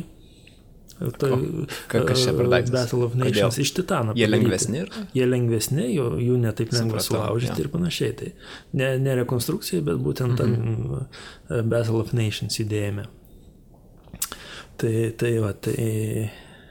istorinė Europos kovos menai irgi taip įdomiai įlenda, nes mes praktikuojam meną pagal manuskriptus, sakykim taip, bet to pačiu iš noro kuo daugiau praktikuoti yra, ką noriu pasakyti, kad kitaip apsirengia. Ne? Turim modernes apsaugas, turim fektavimosi kaukės, kurios irgi vienas iš tikslo yra, kad inventorius apsaugotų tave, bet to pačiu būtų lengvas ir įgalintų tave realiai kuo ilgiau praktikuotis. Jis neturi tau tarp kojų maišytis. Jo, bet čia yra tam tikra loginė seka. Tai dar tada užbaikim su to istoriniu fektavimu, tai būtent būtų per didelė maišalinė, kad jeigu mes vadintume istoriniu fektavimu istorinius kovos menus, nes tai susiję ir su tokiais ekstremaliais atvejais kaip Battle of Nations. Tai o grįžtant prie aprangos, mūsų, sakykime, dabartinės, tai kartais irgi labai, sakykime, visuomeniai tai labai keistai atrodo, kad tu užsidedi kaukę, užsidedi kažkokios tai, sakykime, tikrai ne iš natūralių medžiagų padarytus ten sintetinius rūbus, ar ne, kurie geriau apsaugo, plasmasinių visokių detalių užsidedi ir eini kautis. Tai kur čia tas istorinis kovos menas, kur čia ta istorija kažkur dingsta. Jo, čia yra kompromisas, kurį galima tam tikrą prasme išspręsti, bet beveik niekas nesprendžia. O kaip galima išspręsti, jeigu trumpai ir? Disciplina. Vadinasi, ne. Kodėl? Sakai, man? Sakykime, dabar jau senokai bebuvau Vokietijoje, bet mes, kada treniruojamės, būtent 2 dienas metuose, tiksliau kas pusę metų, vyksta tokios treniruotės, kada susirenka apie 40 fechtuotojų iš įvairių šalių. Ir iš principo ten treniruotės vyksta taip. Pirma dienos pusė yra naudojamas kaukės, bet tik tai kaukės. O antra dienos pusės nieko, absoliučiai. Tik tai ginklai ir nieko. Tai ir sakykime, traumų ten nėra buvę. Aš pats esu gavęs šiek tiek į akį, bet ne tiek, kad susižeičiau. Tai bet tai yra treniruotės labiau tokie drillsai, taip vadinami? Ne, tai yra laisvas fechtavimas, tai yra free sparring principu paremta šita kova, kada tu tiesiog 8 valandas per dieną, ką tu darai, tai tu eini į 2 kovas. Iki 3 smūgių, sakykime taip, bet tie smūgiai tai nereiškia, kad tu gauni kažkur, tai ne, tai yra užfiksuojama, kad tu tikrai praleidai tą smūgį, kad tu nesureagavai techniškai taip, kaip reikia ir tada, sakykime, tu pripažįsti, kad tu pralaimėjai. Negaudamas traumos, negaudamas, sakykime, kažkokio sužeidimo, bet aiškiai matydamas, kad tu, sakykime, pralaimėjai šitą dalyką. Ir iš tikrųjų šitas judėjimas, sakau, dabar jame vidutiniškai būna 40 žmonių, bet čia tikrai negalutinis skaičius, nes paprastai, kada paskelbiama data yra šitų treniruočių, tai tas 40 žmonių skaičius per vieną dieną dingsta. Ir iš tikrųjų labai nedaug, sakykime, tai yra nedidelė dalis žmonių. Tai va, tai šitą principą įgyvendinti yra be galo sunku. Tai yra savidisciplina, savikontrolė ir sakykime, tai yra pagarba ir priešininkui, nes tu, sakykime, jau visiškai užmiršti tą, kad aš jam noriu užtrenkti, žinai. Ne, tu darai techniškai, tu ieškai sprendimo, ar ne, jis padarė tokį veiksmą, man reikia apie tai pagalvoti ir panašiai. Tai iš tikrųjų yra, man asmeniškai tai atvėrė visiškai akis, kas tai yra kovos menas, istorinis Europos kovos menas, kada tu gali, dar pasakysiu, kad treniruojamės ir aštriais ginklais ir jokių traumų. Nes su aštriais ginklais tai savikontrolė yra iki dangaus. Jo, top lygio jau turėtų būti. Nes tu negali padaryti klaidos absoliučiai. Ne tik todėl, kad, sakykime, gausi pas, bet gali sužeisti ir priešininką, tai tu jau galvoji už 2. Bet vis tiek tu atlieki tą techniką ir ta technika visai kitaip atrodo negu su neaštriais ginklais, kas irgi įdomu, nes kontrolės atsiranda daug daugiau pačiam ginklė.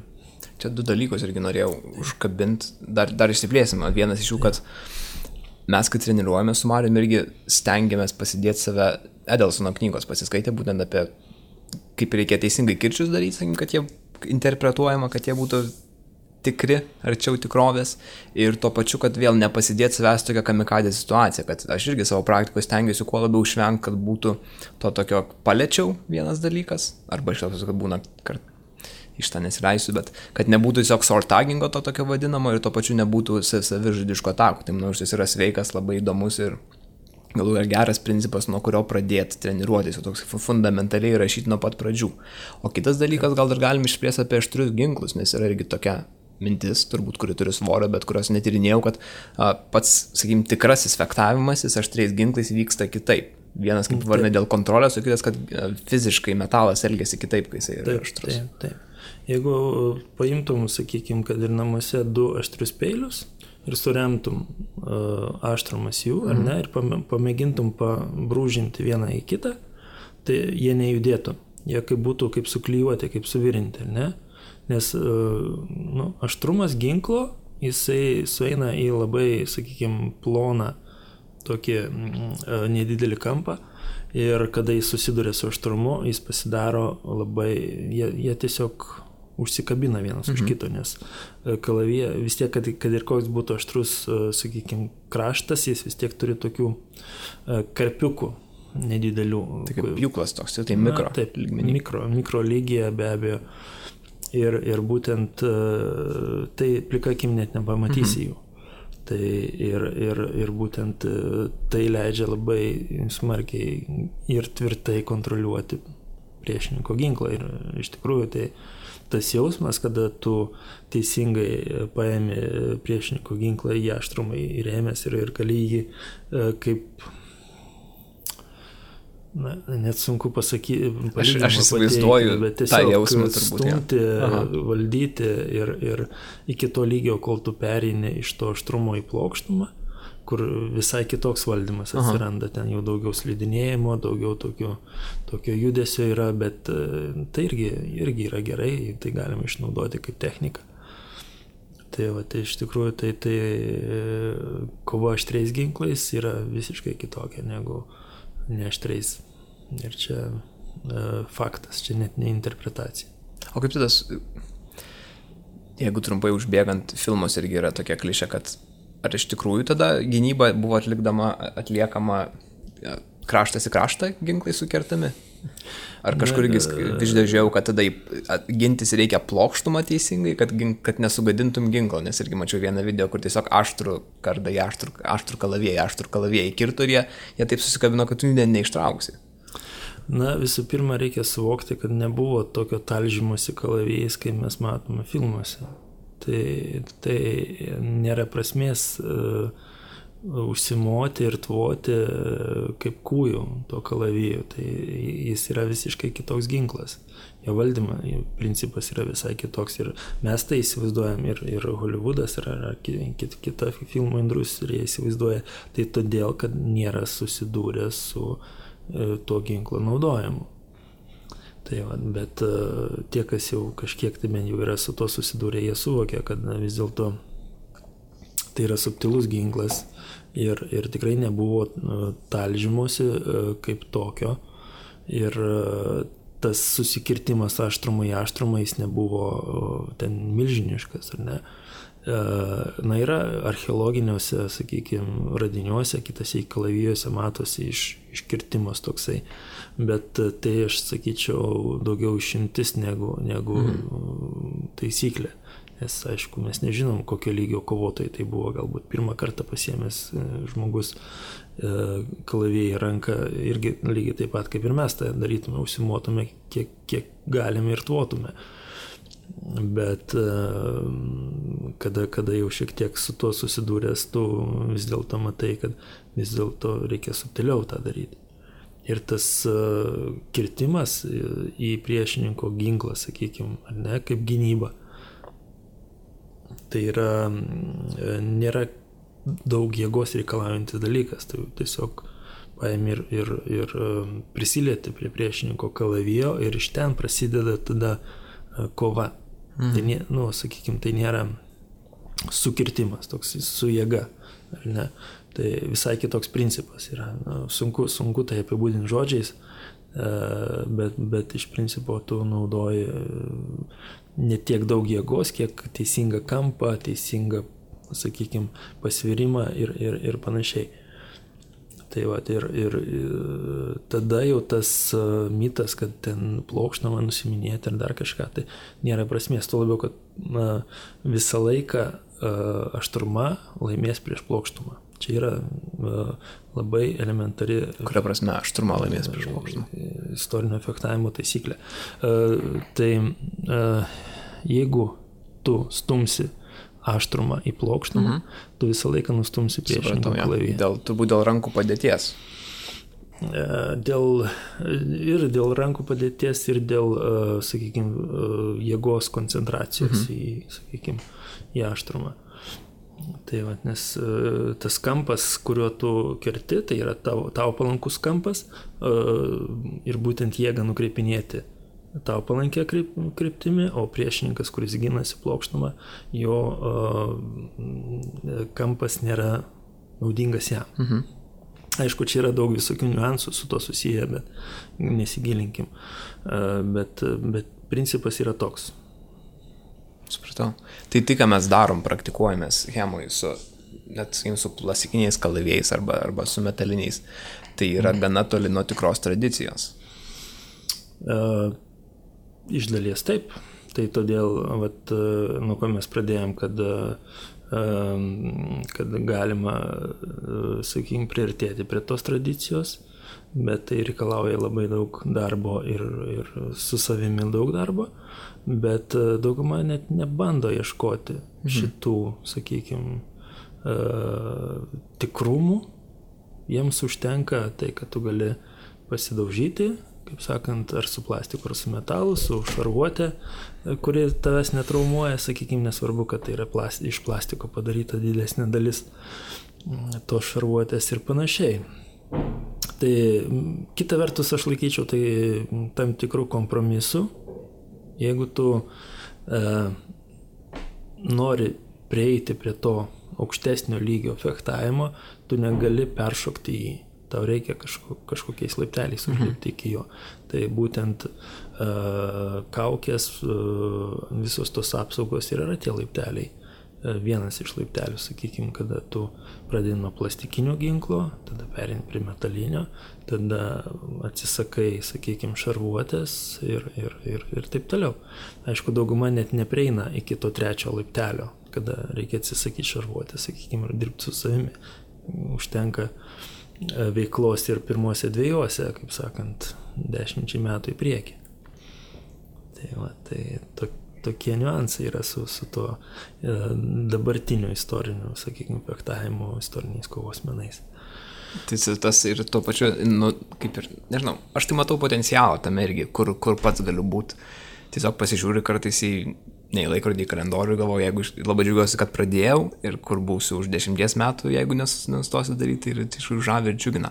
O kažkam, kas mūsų klauso ir kas galbūt yra ne Kaune ir ne Vilniui, galėtum kažkokių duoti rekomendacijų, kaip pradėti, nuo ko pradėti? Na, dabar gal kiek lengviau pradėti, aišku, yra internetas pilnas pavyzdžių, tai pagrindinis dalykas tai yra atsirinkti tos tinkamus pavyzdžius. Čia jau priklauso nuo to, ką tu nori, sakykime, pasiekti, su kokiu ginklu kovoti ir panašiai. Ir kiekvienas, sakykime, tas sritis turi savo tam tikrus lyderius, kurie iš tikrųjų ir moko, ir turi pateikę nemažai mokomosios medžiagos. Tai pagrindinis patarimas būtų taip ieškoti lyderių, kol galima per nuotolį įsigyti tam tikrus mokymo kursus, sekti jų veiklą ten YouTube'e ar kažkokiais kitais kanalais. Galiausiai ieškoti to kontakto su tais lyderiais, kurie iš tikrųjų daug metų to užsiema, suinterpretavę yra visus tos istorinius traktatus ir tada su jais susibendravus, tada siekti tobulesnio, sakykime, savo jau fechtavimo. Tai nėra lengvas, sakykime, dalykas, tikrai savarankiškai pradėti nėra taip paprasta, bet verta. Sakykime, tai. Super, aš sakyčiau tiesiog imti pagalį ir pradėti. Aišku, žiūrėti informaciją ir geriau yra bet kas negu nieko, nes aš nuėjau pirmiausiai į husarus. Ne tai, kad noriu pasakyti, kad su husarais kažkas netvarkoja, bet tiesiog buvo troškimas ir galvoju, noriu daryti geriau bet kas negu nieko, geriau, tiesiog nenoriu namie sėdėti. Ir nuo to atsispyriau, dar kažkaip atsirado kiti žmonės ir tada finale esam čia.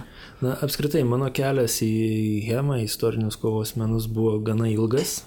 Tai man sunku pasakyti, kaip čia peršokus shortcutų į visą šitą dalyką. Kaip sakei, dabar lengviau negu ne. Tikrai dabar daug lengviau. Dabar informacijos yra daug lengviau. Man asmeniškai, ką norėčiau pastebėti iš savo jau kaip asmeninio taško, tai yra, kad vis dėlto norėtųsi kokybės, kad visą laiką būtų kokybė šitam judėjime. Aišku, jį nesiranda per vieną dieną, visą laiką galima turėti kažkokį buferį, kur tu tikrai žinai, kad dabar man nelabai gaunasi, aš ten kažkaip darau, bet su laiku aš tobulėju. Ir mano tikslas yra pasiekti tikrai aukštą lygį.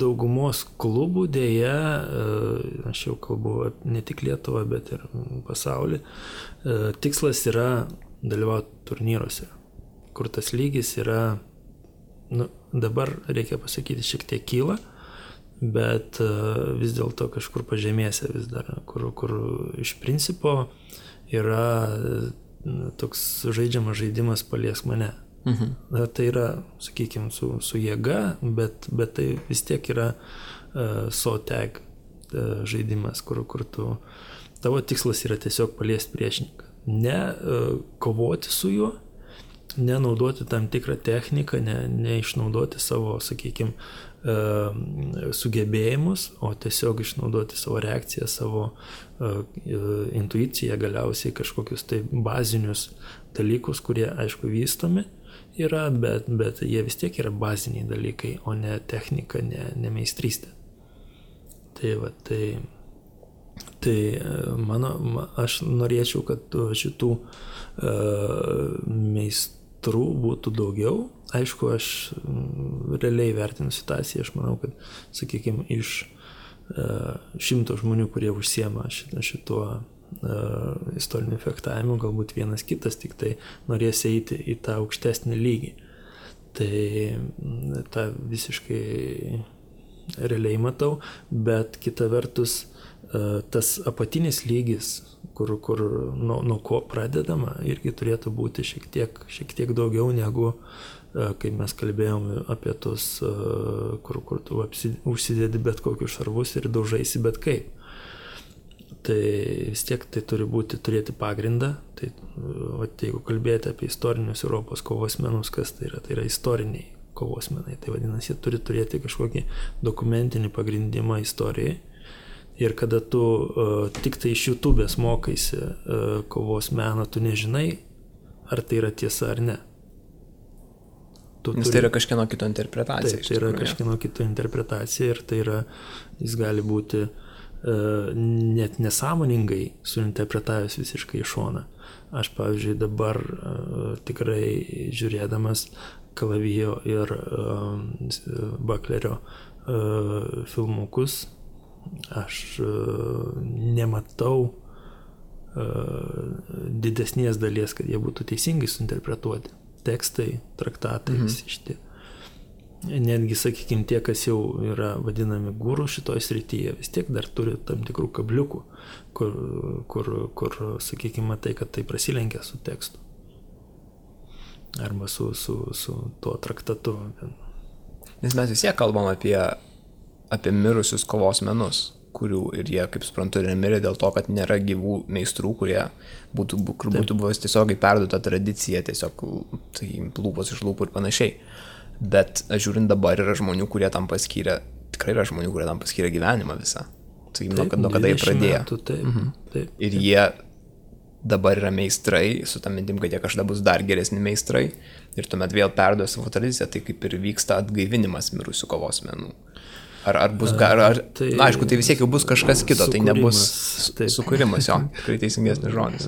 Tai projekcija, sakykime, yra istorinė, bet vis dėlto tai nėra visiškai tas pats. Ir vat būtent dėl to, sakykime, tos apsaugos visą kitą man nesipjauna, nes tai yra tas plastikas, sakykime, tas kompromisas, plastikiniai ginklai, plastikinės apsaugos, visa kita. Tai, nes tai būtent atėjęs į Hemą, aš, sakykime, ieškojau, kaip patobulinti rekonstrukciją, kad tai būtų ir, sakykime, idealiai atkurta, sakykime, daiktinė pusė ir kovinė pusė, bet aš atradau daug daugiau. Aš atradau, kad tai yra savaime tam tikras pasaulėlis, kur tu gali sportuoti, gali tobulėti ir fiziškai, ir dvasiškai, ir visa kita. Tai būtent iš to išeinant, kad tai yra naujas dalykas su projekcija į praeitį. Tai vat, šičia irgi tam tikra vertė yra. Ir nematau tame didelės problemos, nors pats esu, kaip čia pasakius, istorijos fanatikas. Tai... Labai fainai, kad yra žmonių, jau hema fragmentuojasi į vis daug, ir čia yra irgi gali būti atskira didelė tema, kaip nefragmentuojasi, bet kad yra žmonių, kurie, kaip tu sakei, istoriją pasinešė, ne? Tada yra žmonių, kurie labiau turnyrus eina, yra žmonių, kurie, čia man irgi tokį naują atskleidė tą lauką, kad yra žmonių, kurie treniruojasi būtent visiškai kontroliai su aštriais ginklais netgi dirbti, kas man atrodo irgi labai labai įdomu, tas meistytis aspektas. Ir galų gale jo, dabar vyksta įvairūs renginiai, įvairūs turnyrai, vienas iš tokių, kuris gal šiek tiek kontroversijos sukėlė, yra būtent tas European Games, kuris vyks Baltarusijoje berods. Taip, Minske. Minske, ir tai yra kaip ir dėl visokių kitokių įdomių keistų priežasčių, kur gal nesiplėsim, kodėl jisai kontroversiškas to bendruomenė, bet labai fainai, kad auga ir keičiasi, nes aš kažkaip bet kokioj subkultūrai, gal sakyčiau, yra ta tendencija, kad kai jinai pradeda augti, jinai pradeda fragmentuotis į skirtingus dalykus. Be abejo, tik tai, kaip čia pasakius, kaip ir kiekvienam judėjime atsiranda tų, sakykime, neįtin tikrų pranašų, žinai. Tai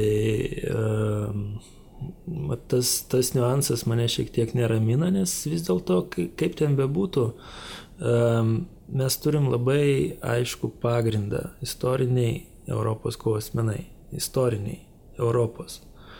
Ir tai yra prizmė, per kurią tu gali vertinti viską, kas vyksta šitam judėjime. Ir tai, kas nepatenka į tos prizmės, sakykime, rėmus, tai jau yra, sakykime, tikrai neverta net vystyti. Dauguma su manim nesutiktų, aš tą puikiai suprantu, nes vis dėlto tai vakaruose tai yra sportas, tai yra jau net niekas negalvoja apie traktatų skaitimą, ten sėdėjimą kur nors bibliotekoje ir vartymą tų knygų. Yra jau treneriai, kurie, sakykime, irgi tik tai iš toli galbūt matė tuos traktatus, o jau mokėsi iš tų žmonių, kurie suvalgė juos, kaip sakant, per save pateikė ir panašiai. Ir tai, kaip sakant, tai neprideda grynumo šitam kovos menui.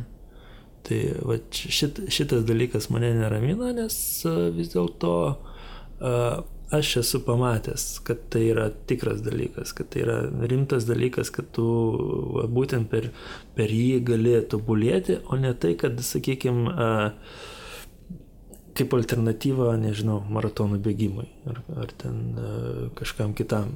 Ar ne, kad tu ateini, ten užsidedi tas kaukės, pasidaužai, pajudė su to ginklu ir išeini namo visiškai, sakykime, tuščia galva. Ir tai yra daug daugiau.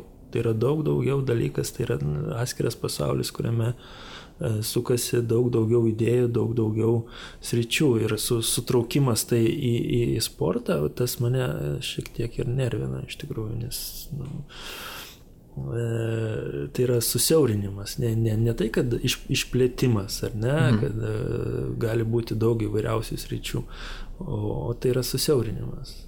Ir tie, kas propaguoja, sakykime, tai kaip sportą, jie, iš praktikoje žinau, jie visiškai atmeta kitus variantus. Tai tas, sakykime, šiek tiek ir neramina. Nesakau, kad, sakykime, visiškai esu prieš turnyrus, visiškai prieš kitokias formas šito dalyko. Tai turi būti bendra. Tikslas turi būti aukščiausias, sakykime, tai yra tobulėjimas iki begalybės, o pereiti visus tos laiptelius, turnyrus, kapojimus, sakykime, ieškant to teisingo kirčio kampo ir panašiai, tai turi būti dalis. tik tai dalis, ne visuma. Tai būtent apie tai aš kalbėčiau, iš tikrųjų, ypač dabartiniam kontekste. Jo, labai gilu, iš tikrųjų galima tikrai dar giliau nerti, bet gerbent visų žmonių laiką. Mes dar turim treniruotę šiandien irgi pasidarysim su Andrium, ko irgi šiaip labai nekantriai laukiau. Ir jo, tai visus nuorodos, kurias minėjom, kažką dar įdėsim apačioj, dar ką prisiminsim iš tikrųjų, kas norėtų gyvai susitikti, papraktikuoti, parašykit tiek Andriui istorinius Europos kovos menus Facebook'e, ne?